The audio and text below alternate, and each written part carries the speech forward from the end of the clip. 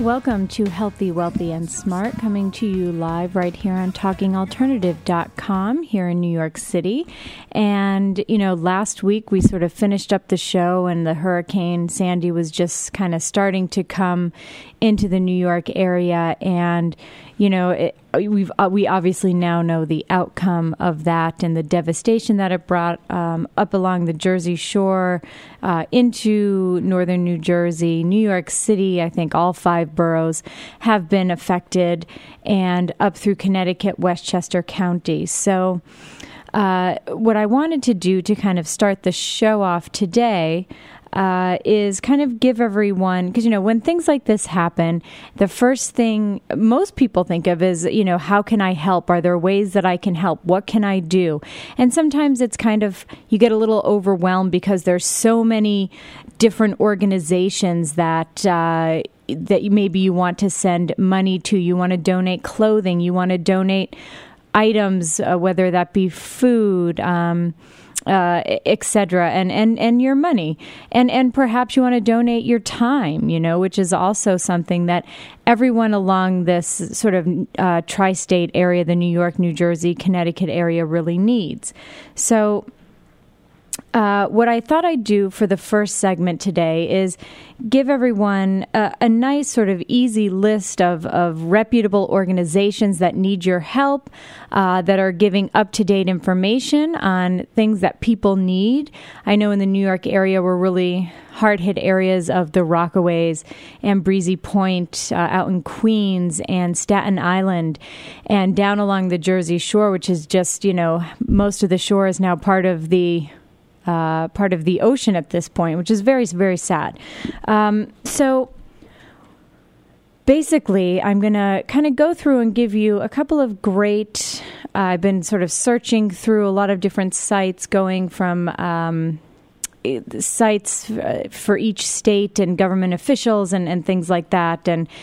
And one thing I will say is another great resource is really to go to perhaps your Twitter or Facebook pages if you are on either one of those, and you'll see if maybe some of your friends are maybe mobilizing, maybe doing things to donate. I know a friend of mine, the New York City Marathon was supposed to be yesterday, which was canceled, which I think in the end was a good thing.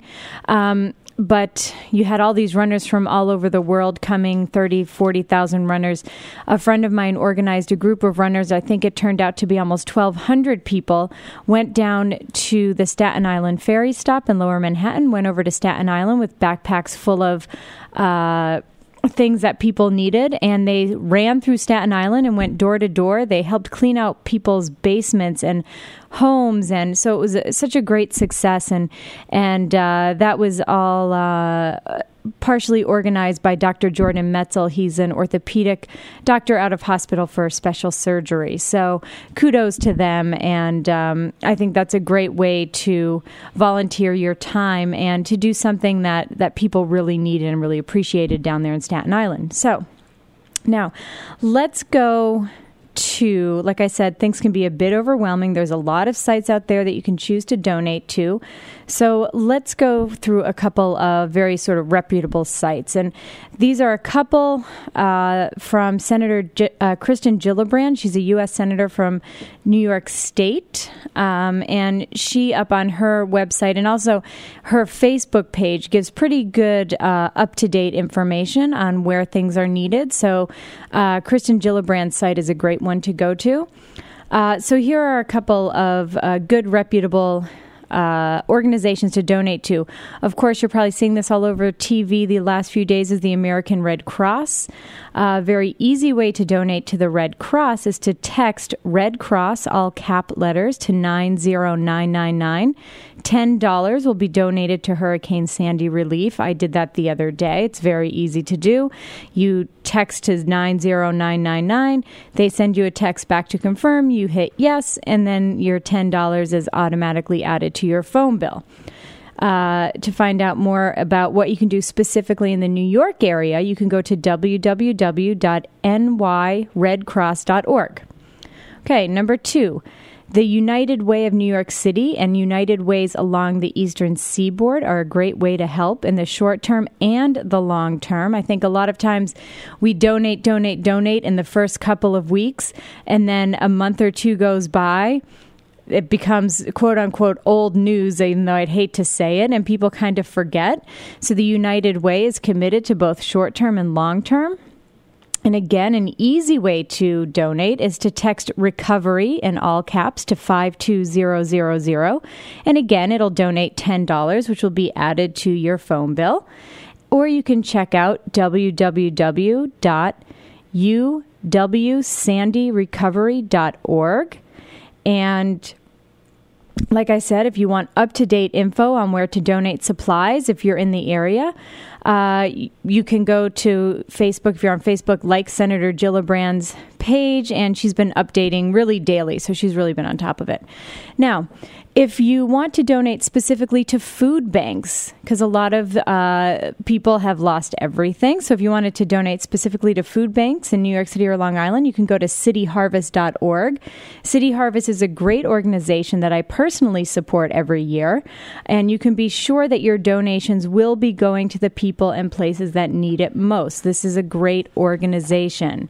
Another organization out of New York is, if you, again, you're in the New York City area and you want to, or if you're not and you just want to donate, or if you want to come out and help, I would suggest New York Cares as a great way to volunteer your time or money.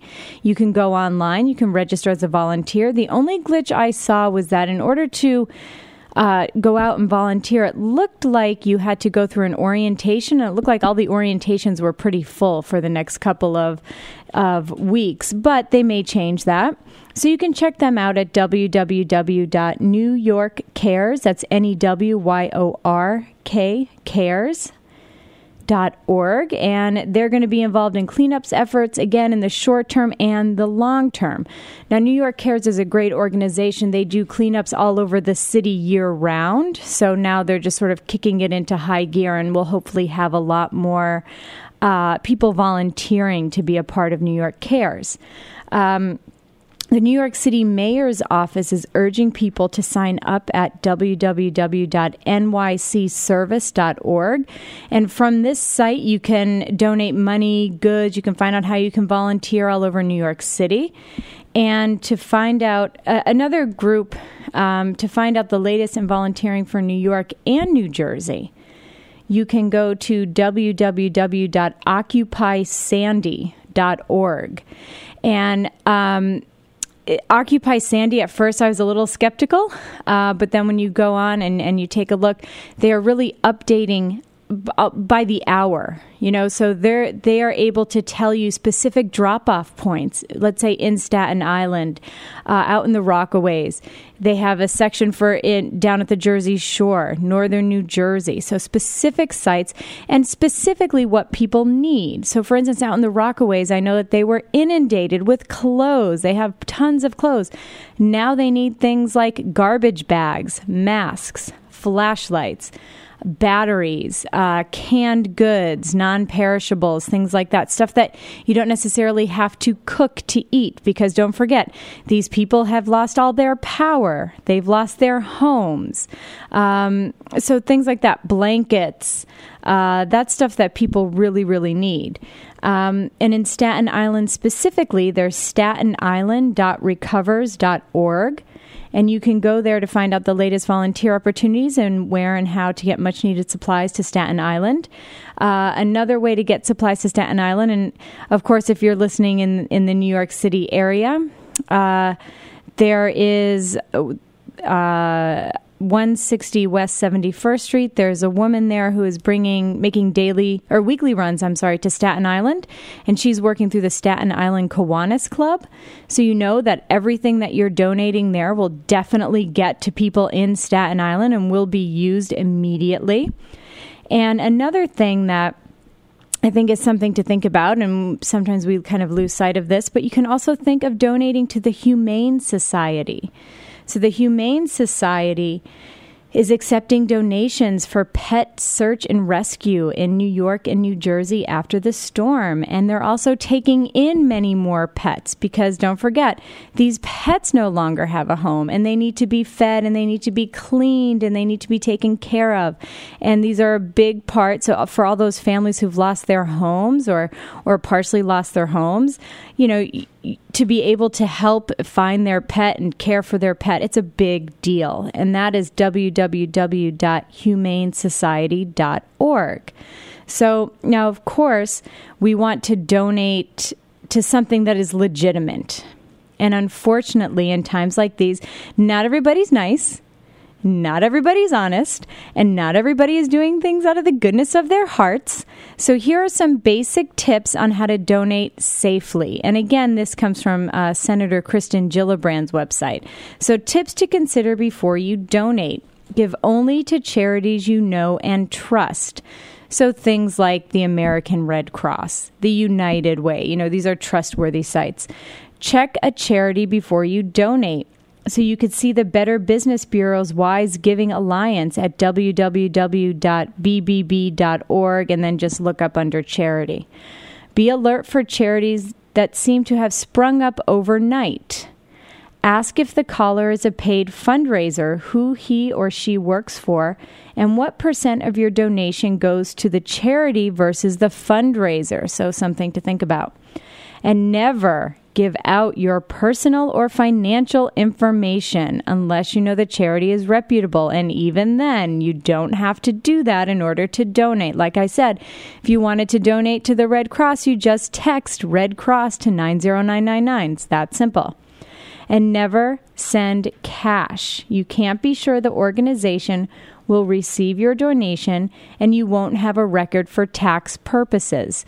So those are just some things you want to keep in mind when you are looking to donate, because I know everybody wants to help. Everybody sort of has that feeling of helplessness, and perhaps to give a little bit of yourself, your time, your money, your goods will, you know, help you in your recovery process after this, and will help those that were really severely hit with this storm. So again, I know that was a lot of info. I'm going to put a lot of this stuff up on my Facebook page, which is Healthy, Wealthy, and Smart. So if you go to that, you'll be able to click on that. And it will also be on my Twitter page, which is at Karen Litzy NYC.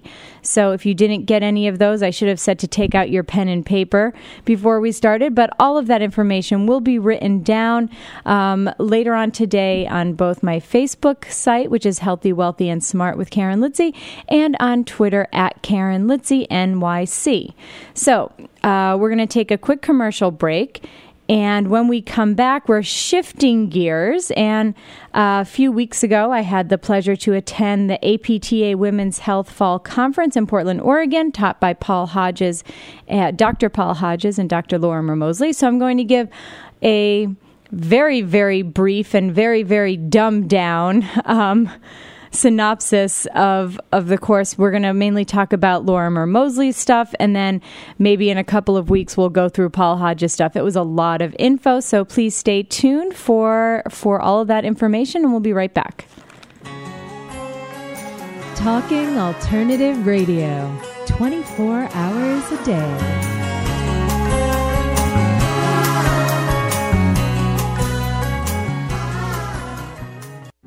Join the Metaphysical Center of New Jersey and the Association for Higher Awareness for exciting events this fall, live just minutes from New York City in Pompton Plains, New Jersey.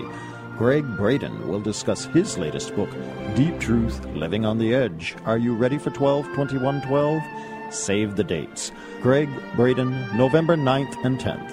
Visit metaphysicalcenterofnewjersey.org or ahanj.net. Are you concerned about the future of your business or career? Would you like it all to just be better? Well, the way to do that is through better communication. And the best way to do that is training from the team at Improving Communications.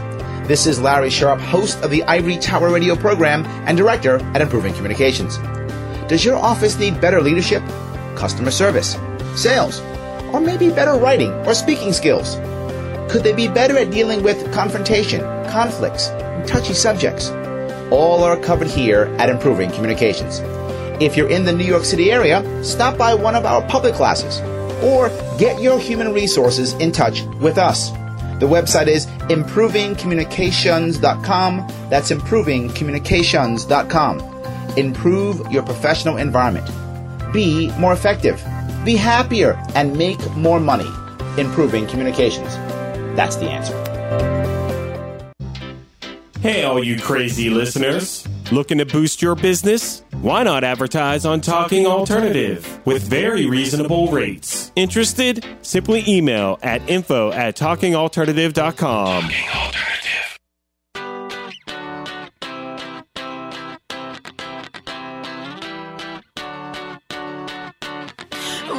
Right, turn off the lights. We gonna lose our minds tonight. What's the dealio?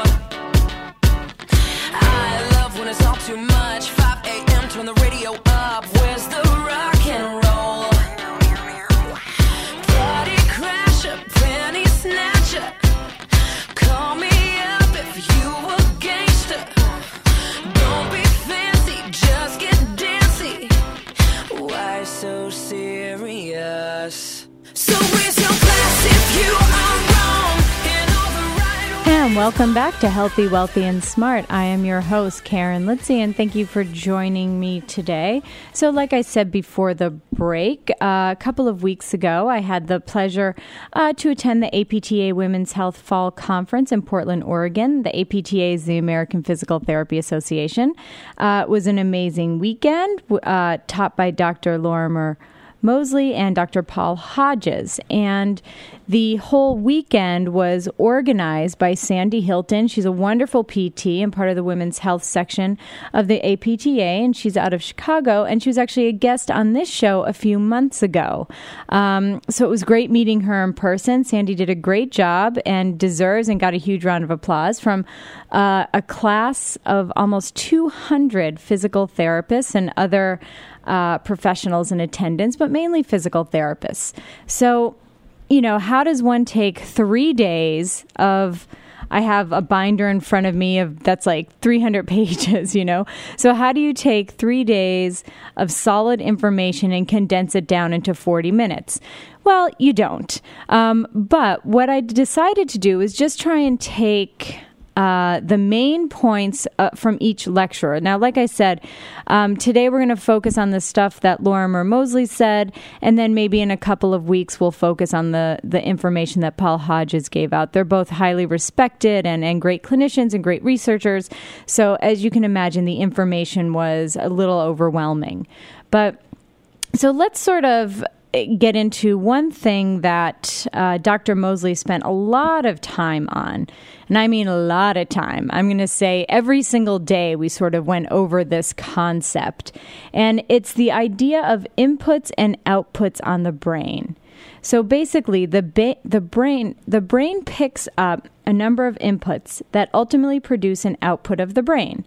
So let's say your output of the brain is a neurotag. Okay, and we've talked about neurotags in the past here. Neurotag is, so let's say for simplicity's sake, we're going to say a neurotag of pain. So we all know that I've said a million times on this show already that pain is an output of the brain. Now, certain things have to be inputted for that output to happen. So inputs can come from a couple of different places. They can come from proprioception, which is information from the skin, the joint, the muscles, the tendons, or A-beta fibers.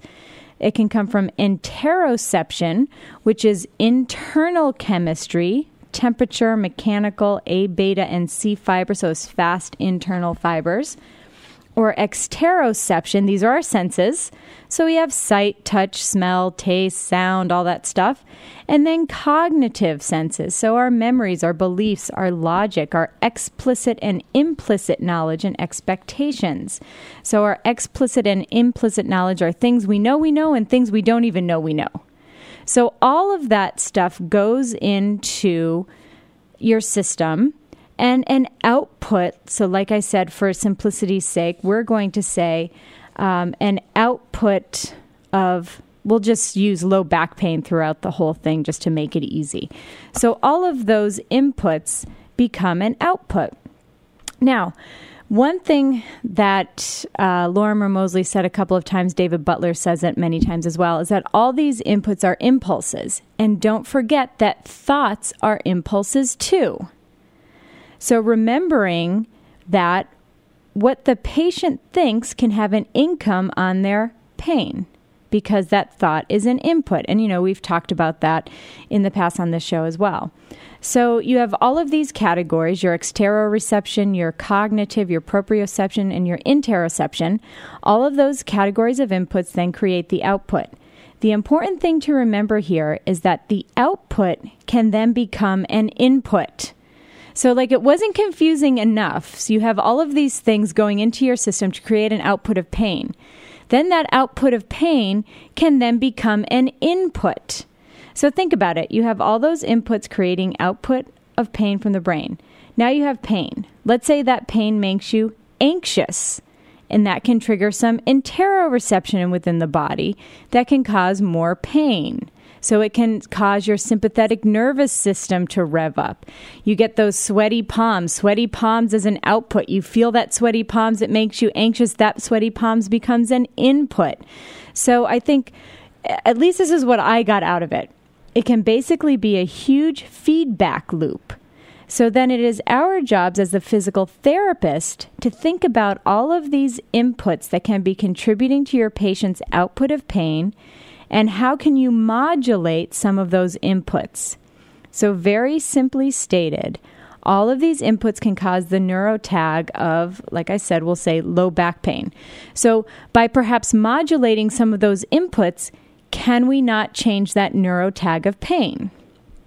So let's, and I know I've said neurotag a couple of times, and I know we've said it in the past, but just to talk about neurotags quickly, this is sort of going back to David Butler and Lorimer Moseley. So a neurotag they liken to a map of event space in the system's coding space. So the coding space is all the possible combination of connections in the brain.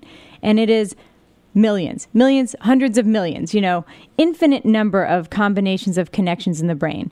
So pain or jealousy could be an event that could take up part of this space. The event space has been referred to by Melzack as the neurosignature, so a pain signature exists within the neuromatrix. Moseley and Butler, they just tried to be a little bit more trendy about it and started to refer to the neurosignature as a neurotag. And Lorimer Moseley tells the story. The two of them were walking down the street and talking about this stuff, and they saw, a piece of graffiti, and David Butler said, hey, it's kind of like a tag, like a neurotag. And so there you go. So that's where neurotag came from. So it's sort of a possible combination of connections in the brain. And you have all different neuron cells can make up one neurotag. Now, of course, it's far more complex than this. And like I said, I am really, going to dumb it down here, mainly for my own benefit. Believe me, it's very, very complicated stuff. So the pain neurotag exists in a snapshot of time, and it can change over time. It can change over context. Everyone's pain neurotags are different, and even our own neurotags could be structurally different within the brain over time. So, like I said, very confusing, but if you think about a neurotag, are different neurons within the brain that create a certain output. That output is the neurotag. So if it's low back pain, that's your neurotag. It could be fear, that's your neurotag. It could be anxiety, that's your neurotag. It could be bending forward. There are a certain number of cells within the brain that cause you to bend forward. The action of bending forward, that has its own neurotag. So hopefully that makes things a little bit easier to understand. Now, another thing that we talked about is what is pain? So he had sort of passed out a piece of paper and had everyone write down what their different definition of pain was. Now, I'm going to read a a new definition of pain, which was actually from Explain Pain with David Butler, a course I took a couple of weeks ago in Quebec City. But it is by Lorimer Moseley from 2003. And he defines pain kind of something along these lines: a multiple system output, there's that output again, constructed by an individual specific pain neurosignature. This neurosignature is constructed whenever the brain concludes that body tissues are in danger and action is required and pain is allocated an anatomical reference in the brain. So kind of a big definition there. Basically, pain is an output of the brain. I like to think of it, my definition would be pain is an output of the brain when there is tissue damage or when the brain thinks there is tissue damage. So you don't even need to have tissue damage to have pain. And it's basically that neurotag, or like they said, pain is allocated in an anatomical reference of the brain. So, a little bit confusing. But this whole input and output system that we spent 3 days on, I think that the main thing to remember is that, you have multi-system inputs going into the body causing that output of pain. And any one of those systems can contribute to the pain, and it can become a feedback loop where that pain can then become an input. And so it keeps going around and around. And as a clinician, our job is to sit with that patient, talk to that patient, find out, hey, what are maybe some of their cognitive issues surrounding their pain? What are their exteroceptive issues, their touch, smell, taste. Some people may say, just smelling, like if you were in a car accident and that's why you have neck pain, perhaps smelling gasoline because you smelled that after your car accident might give you neck pain. That can be enough to trigger that input from that exteroceptive response can be enough to trigger that pain neurotag. So they could have that and they could say, well, just thinking about that crash causes pain. Again, that's a cognitive input, and then of course you have, if I turn my head too quickly, or sometimes it could be driving past the spot where the accident occurred is enough to set off that neurotag of pain. And then it just keeps feeding around. So as the therapist, you want to be able to really interview your patient. You want to really understand kind of what possible inputs can lead to this output of pain, and then it will help us better treat them. So that's sort of one of the more important parts, I think, of the course. We're going to take a little break, and when we come back, we're going to talk about how those neurotags can be facilitated, inhibited, disinhibited, imprecise, precise. Anyway, stay tuned. We'll be right back.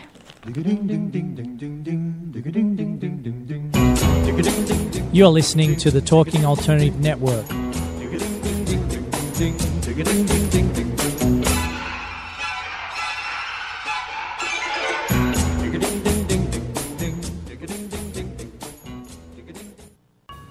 Hi, I'm Dana. And I'm Don. We are certified mediators, and I am a family and couples licensed therapist and author of Please Don't Buy Me Ice Cream. Our show, New Beginnings, is about helping you and your family recover financially and emotionally and start the beginning of your life. We'll answer your questions on divorce, family court, co-parenting, personal development, new relationships, blending families, and more. Dana and I will bring you to a place of empowerment and belief that even though marriages may end, families are forever. Join us every Monday starting September 10th at 10 a.m. on TalkingAlternative.com. Are you suffering from aches and pains? Has traditional medicine let you down? Are you tired of taking toxic medications? Then come to the Double Diamond Wellness Center and learn how our natural methods can help you to heal. Call us now at 212-721-8183. That's 212-721-8183. Or find us on the web at www.doublediamondwellness.com. We look forward to serving you.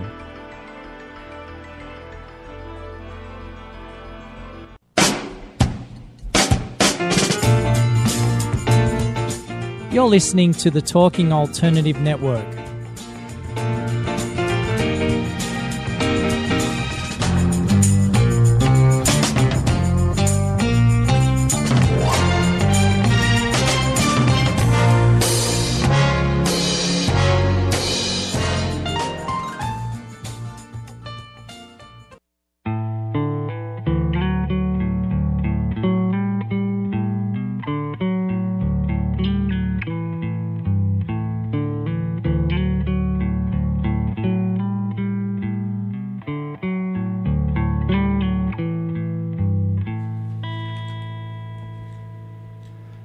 There was a firefly who shined as bright as the moon and the stars, with her guiding light. And welcome back to Healthy, Wealthy, and Smart. I am your host, Karen Litzy, and today we are I'm sort of giving a very light and short synopsis of the class that I took as part of the Women's Health Fall Conference, taught by Dr. Paul Hodges and Dr. Lorimer Moseley. Today, we are kind of breaking down the lecture given by, this was a 3 days of lecturing, by the way, full days. So I'm sort of breaking down the lecture given by Dr. Lorimer Moseley, and then perhaps in a couple of weeks, I will do Dr. Paul Hodges.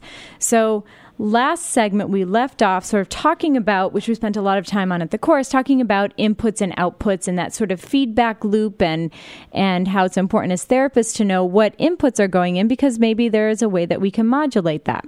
So, and also sort of talked about neurotag. So I think we have kind of the neurotag thing here, but Dr.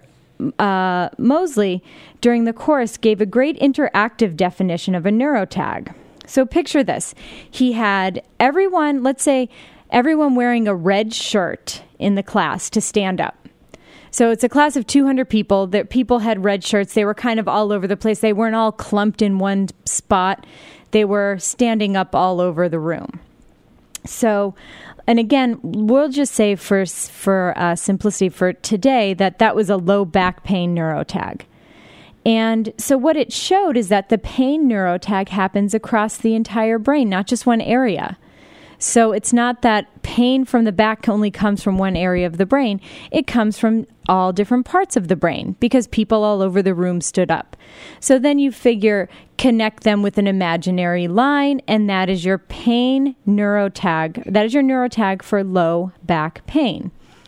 Then he would have them all stand up and then sit down. He would ask them to stand up and sit down several times. And he was also kind of using his arms to gesture for them to stand and then to sit.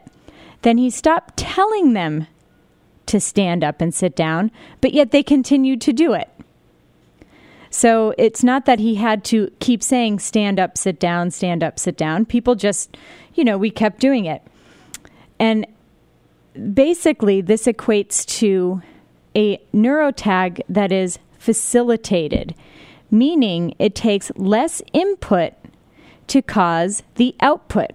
So everyone's sitting down, and he just kept saying, sit up, sit down. So picture everyone, he stopped saying it, yet everyone keeps going up and down just with him moving his hands. He didn't even have to speak anymore. So it took less and less input for that neurotag to become active. So we would call this sensitization, and it may explain why pain that persists might start to get activated with less and less stimulus. So it's not that pain neurotag is inhibited or disinhibited, or that's going by Butler's language, or imprecise. It's that it is now sensitized, meaning it takes less and less input for that pain to happen, for that neurotag to activate. So, for some people that are very sensitized or very facilitated, they may just have to think about the pain, and it happens. I, for one, was one of those people. I had such chronic neck pain that for me to even think about turning my head from side to side would cause pain. So it's not that in that respect, I wasn't very I wasn't imprecise or disinhibited, but I was so highly sensitized that all it took was thinking about movement and that pain neurotag would jump up out of their seat. So everybody with those red shirts would jump up out of their seat. So I thought that was a great way, a great interactive way to really let people understand how a neurotag works. Okay, now, another thing to remember about a neurotag is that one part of your pain neurotag, so certain cells or neurons of your pain neurotag, can also be a part of another neurotag. So what does that mean? So maybe the neurotag, and again we're using low back pain, may share the neurotag for the belief that bending forward will hurt. Therefore, if you just think about bending forward or you go to bend forward, because they share, those neurotags share cells, you're going to get not only those people, so let's say everyone with a blue shirt on is the belief that bending forward is going to hurt. They all stand up, but then people with the red shirts stand up because they share cells. Okay? So we as physical therapists or clinicians need to know this, and perhaps we can help to educate our patients to sort of decrease this fear avoidance, their fear of bending forward. And hopefully we will re-inhibit this neurotag. So if he no longer has that fear avoidance or that fear of bending forward, then perhaps it will not trigger the low back pain neurotag, so that that patient will then be able to bend forward without that neurotag of pain standing up, without everyone in the red shirt standing up.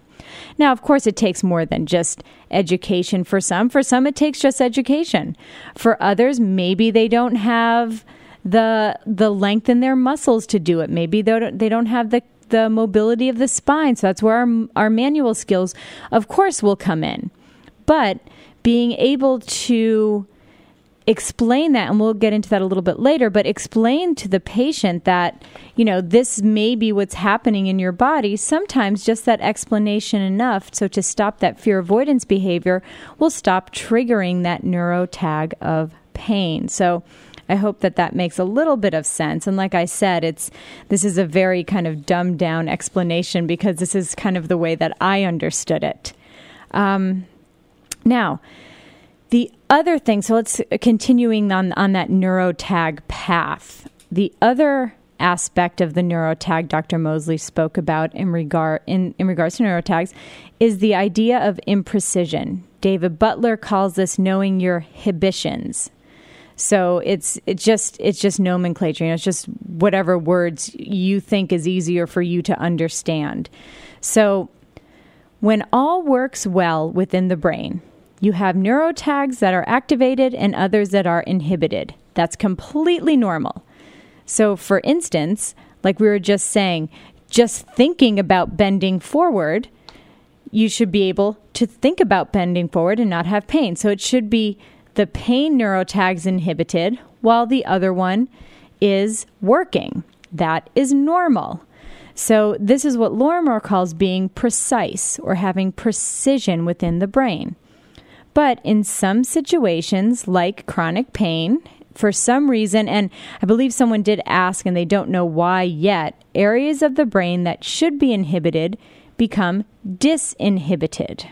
Or as Lorimer calls it, the brain becomes imprecise. So from what I gathered, being disinhibited and imprecise is kind of the same thing. So it's whatever word you feel like is easier for you to understand. So like we said before, going back to that example of having everyone stand up with a red shirt on, that represents low back pain.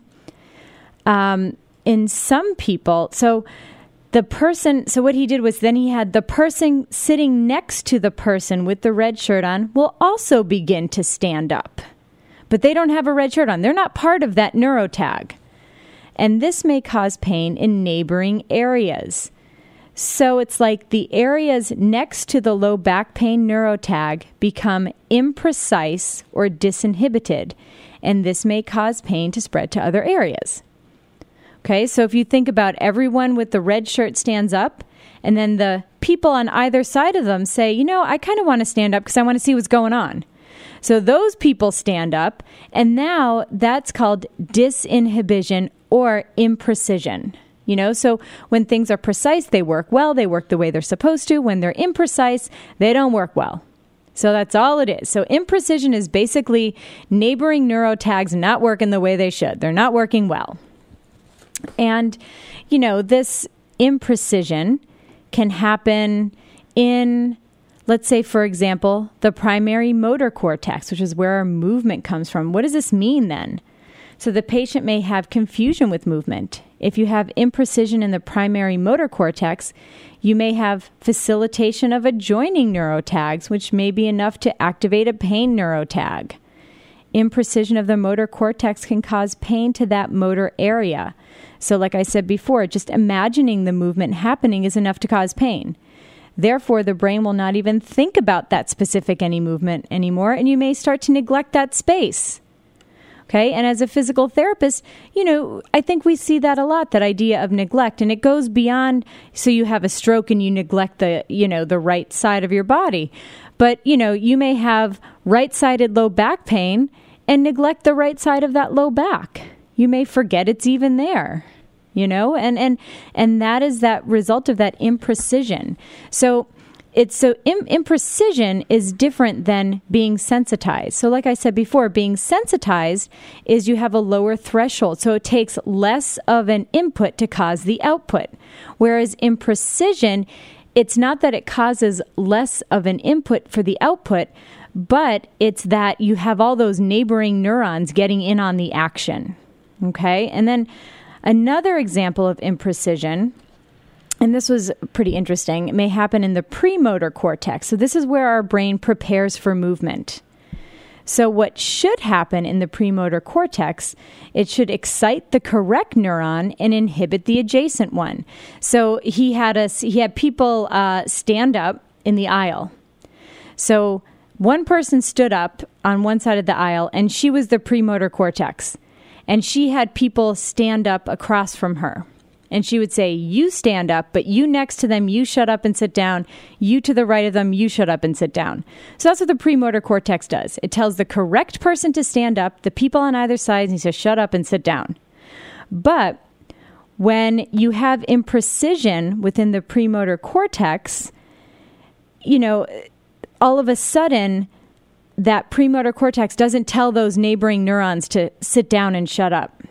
And if the premotor cortex does not inhibit adjacent neurons, you will have imprecision of that neurotag. Okay, so that's the difference. So you have a sensitization of a neurotag and imprecision. Okay, sensitization means it takes less to reach that threshold for it to go off. And imprecision means that you may have some neighboring neurons getting in on the action and causing maybe more widespread pain, let's say. Okay, so hopefully that makes some sort of sense. I know it's very complicated. We're going to take a quick break. When we come back, we're going to talk about how to treat it, how to educate the patient on it. So stay tuned.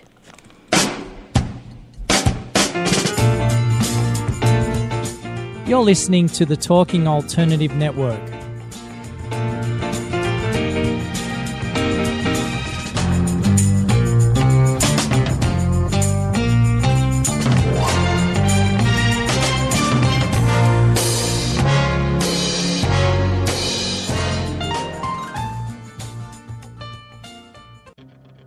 Are you stuck in your business or career? Trying to take your business to the next level and it keeps hitting a wall? This is Sam Leibowitz, the Conscious Consultant.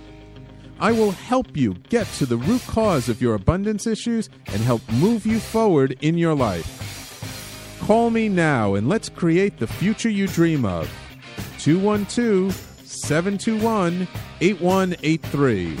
That's 212-721-8183. The Conscious Consultant, helping conscious people be better business people.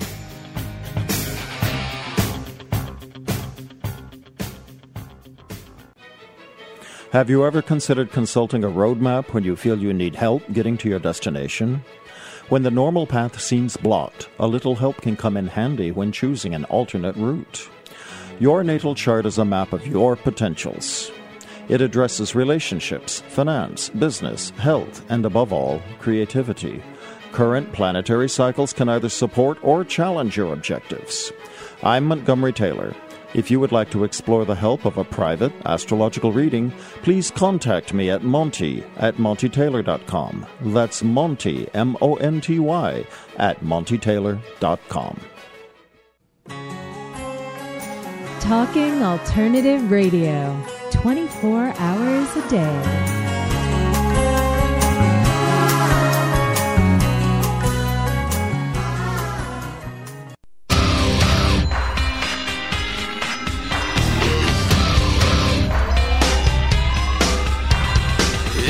Song for the broken hearted, a silent prayer for faith departed.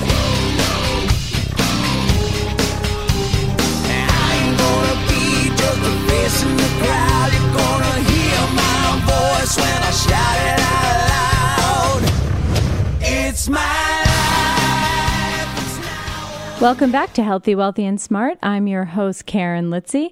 Thank you all for joining me today. And if you noticed today, this is a quick programming note, that we've had less commercials, and that is how it is going to be from now on. We had, before the show was set up into 5 segments with 4 commercial breaks, and from here on out, there will only be 4 segments with 3 commercial breaks. So we will have longer segments in between each commercial break. So if you notice, I actually just had to check on that because I was like, do we have 2 more sessions? And no, we only have 1, which is kind of sad because I actually had a lot more to talk about. So anyway, let's get back to my review of the Women's Health Fall Conference with Dr. Lorimer Moseley, Dr. Paul Hodges. Today I'm really just going over stuff of Lorimer Moseley because there's just so much stuff to do.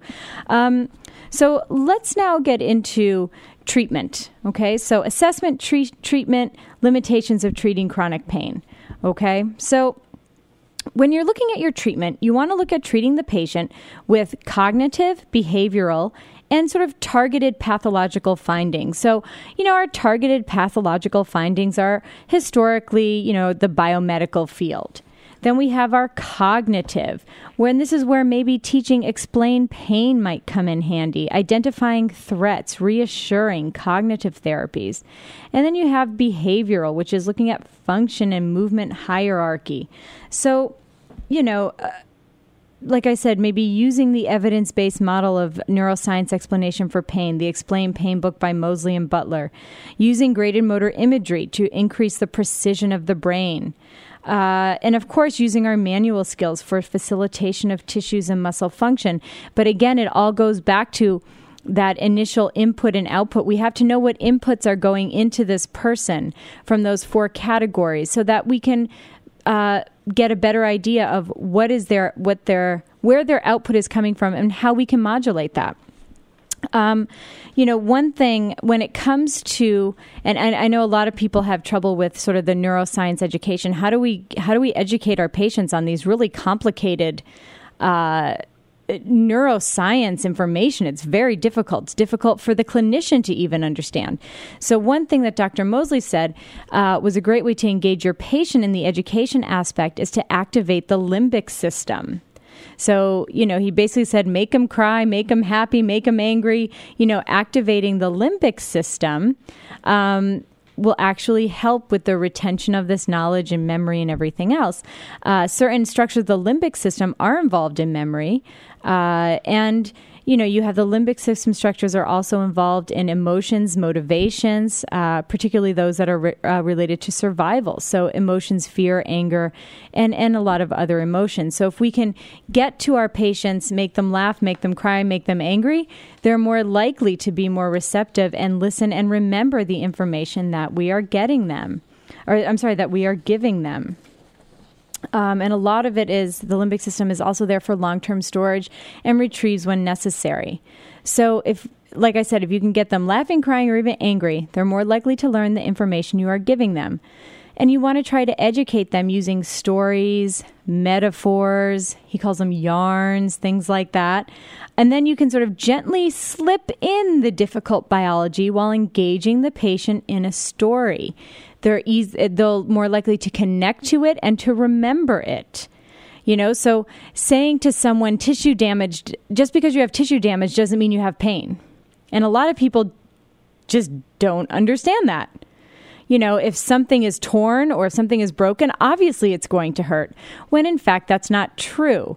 And Lorimer Moseley gave the story of he was in PT school and he had to go to the emergency room and track people's pain as they came through the door. And in walks this guy with a hammer sticking out of his neck. Blood all over the place, tissues, and he had no pain. As a matter of fact, he stopped to get a burger on the way there because he walked a mile with a hammer sticking out of him and had no pain. So, I think when you kind of tell someone that story of, well, listen, you don't need tissue damage for pain, and you tell the story of a guy just walking around, and then Lorimer said he turned around and bumped his knee and started screaming in pain because he hurt his knee. When he has this thing dangling out of a hammer dangling out of the side of his neck. So being able to relate to your patients, obviously that's an extreme story, but to kind of think about stories, think about maybe something that is relatable to them, something that's going to get that limbic system excited, and they're more likely to take in that message that you're giving them. Now, another great thing that I got from the course was when treating your patients, those with chronic pain, everyone's like, oh, I had a flare-up, but I don't really know what happened. I don't know when. I don't know how. Have them record a flare-up diary. So what you're doing is you're recording every hour of every day. So it's kind of what you've done. You take 10 or 20 seconds. You can write it down. You can speak into your phone or into a voice recorder, and you record what you do every hour. So what did you do? How did you feel? And record what is happening in your body. You can set an alarm clock for every hour and record. And then if you have a flare-up, you may say, well, let's look at, let's say, 2 days prior to your flare-up. Are there any commonalities that have happened along, let's say you're doing this for a couple of months? Are you noticing any commonalities? Are you noticing, God, I was feeling depressed that day? Or you may not have, quote unquote, done anything, because it's always like, I don't know, I didn't even do anything and I have all this pain. So maybe you didn't do anything, or maybe you just don't remember doing anything. So keeping a flare-up diary, I think for those who have chronic pain, is a great way to kind of help to see, do we have a pattern here?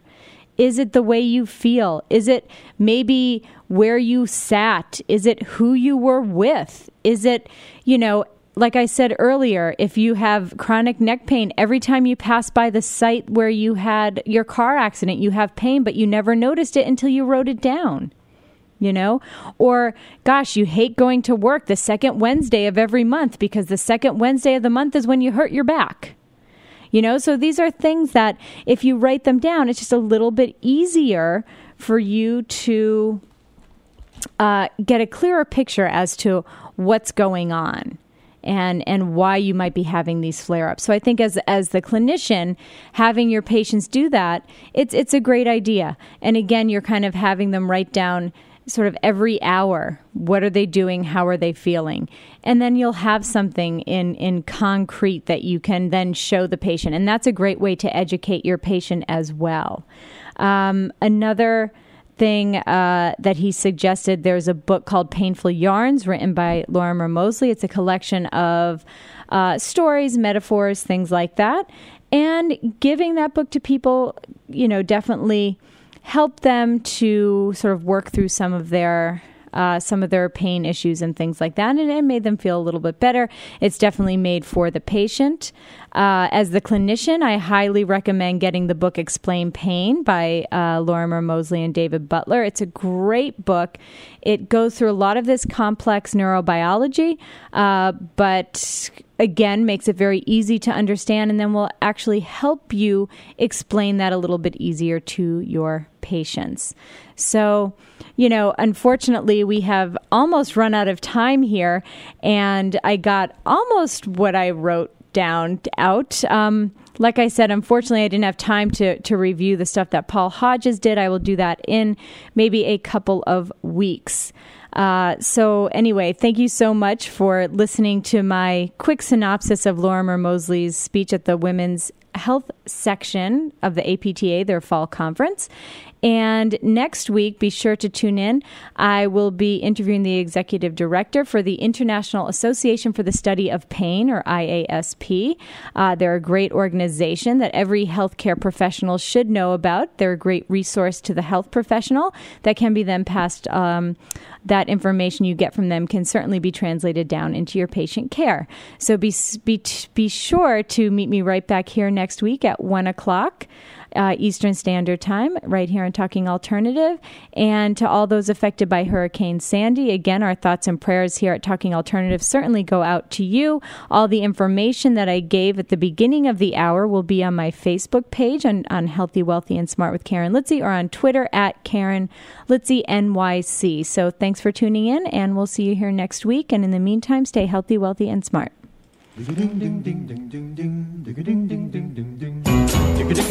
You're listening to the Talking Alternative Network.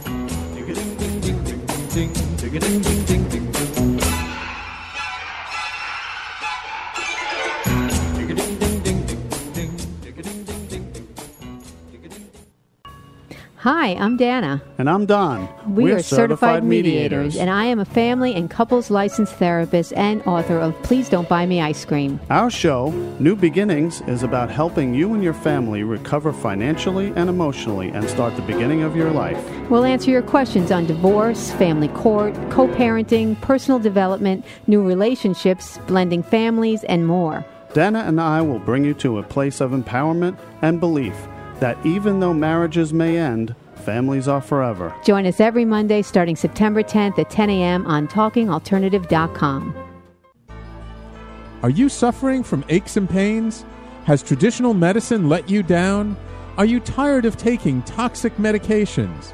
Then come to the Double Diamond Wellness Center and learn how our natural methods can help you to heal. Call us now at 212-721-8183. That's 212-721-8183. Or find us on the web at www.doublediamondwellness.com. We look forward to serving you.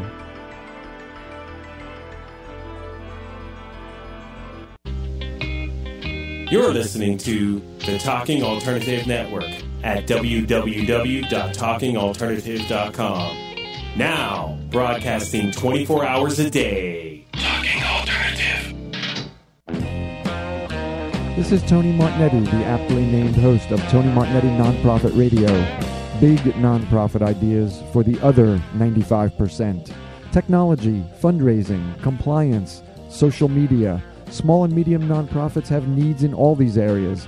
My guests are expert in all these areas and more. Tony Martignetti Nonprofit Radio. Fridays, 1 to 2 Eastern on Talking Alternative Broadcasting. Are you fed up with talking points rhetoric? Everywhere you turn, it's left or right spin, ideology, no reality. In fact, it's ideology over intellect. No more. It's time for the truth. Join me, Larry Sharp, a.k.a. The Neo Sage, Tuesday nights, 9 to 11 Eastern, for the Ivory Tower radio program. In the Ivory Tower, we'll discuss what's important to you, society, politics, business, and family. It's provocative talk for the realist and the skeptic who want to know what's really going on, what does it mean, and what can be done about it. So gain special access to the Ivory Tower and listen to me, Larry Sharp, your Neo Sage, Tuesday nights, 9 to 11 New York time.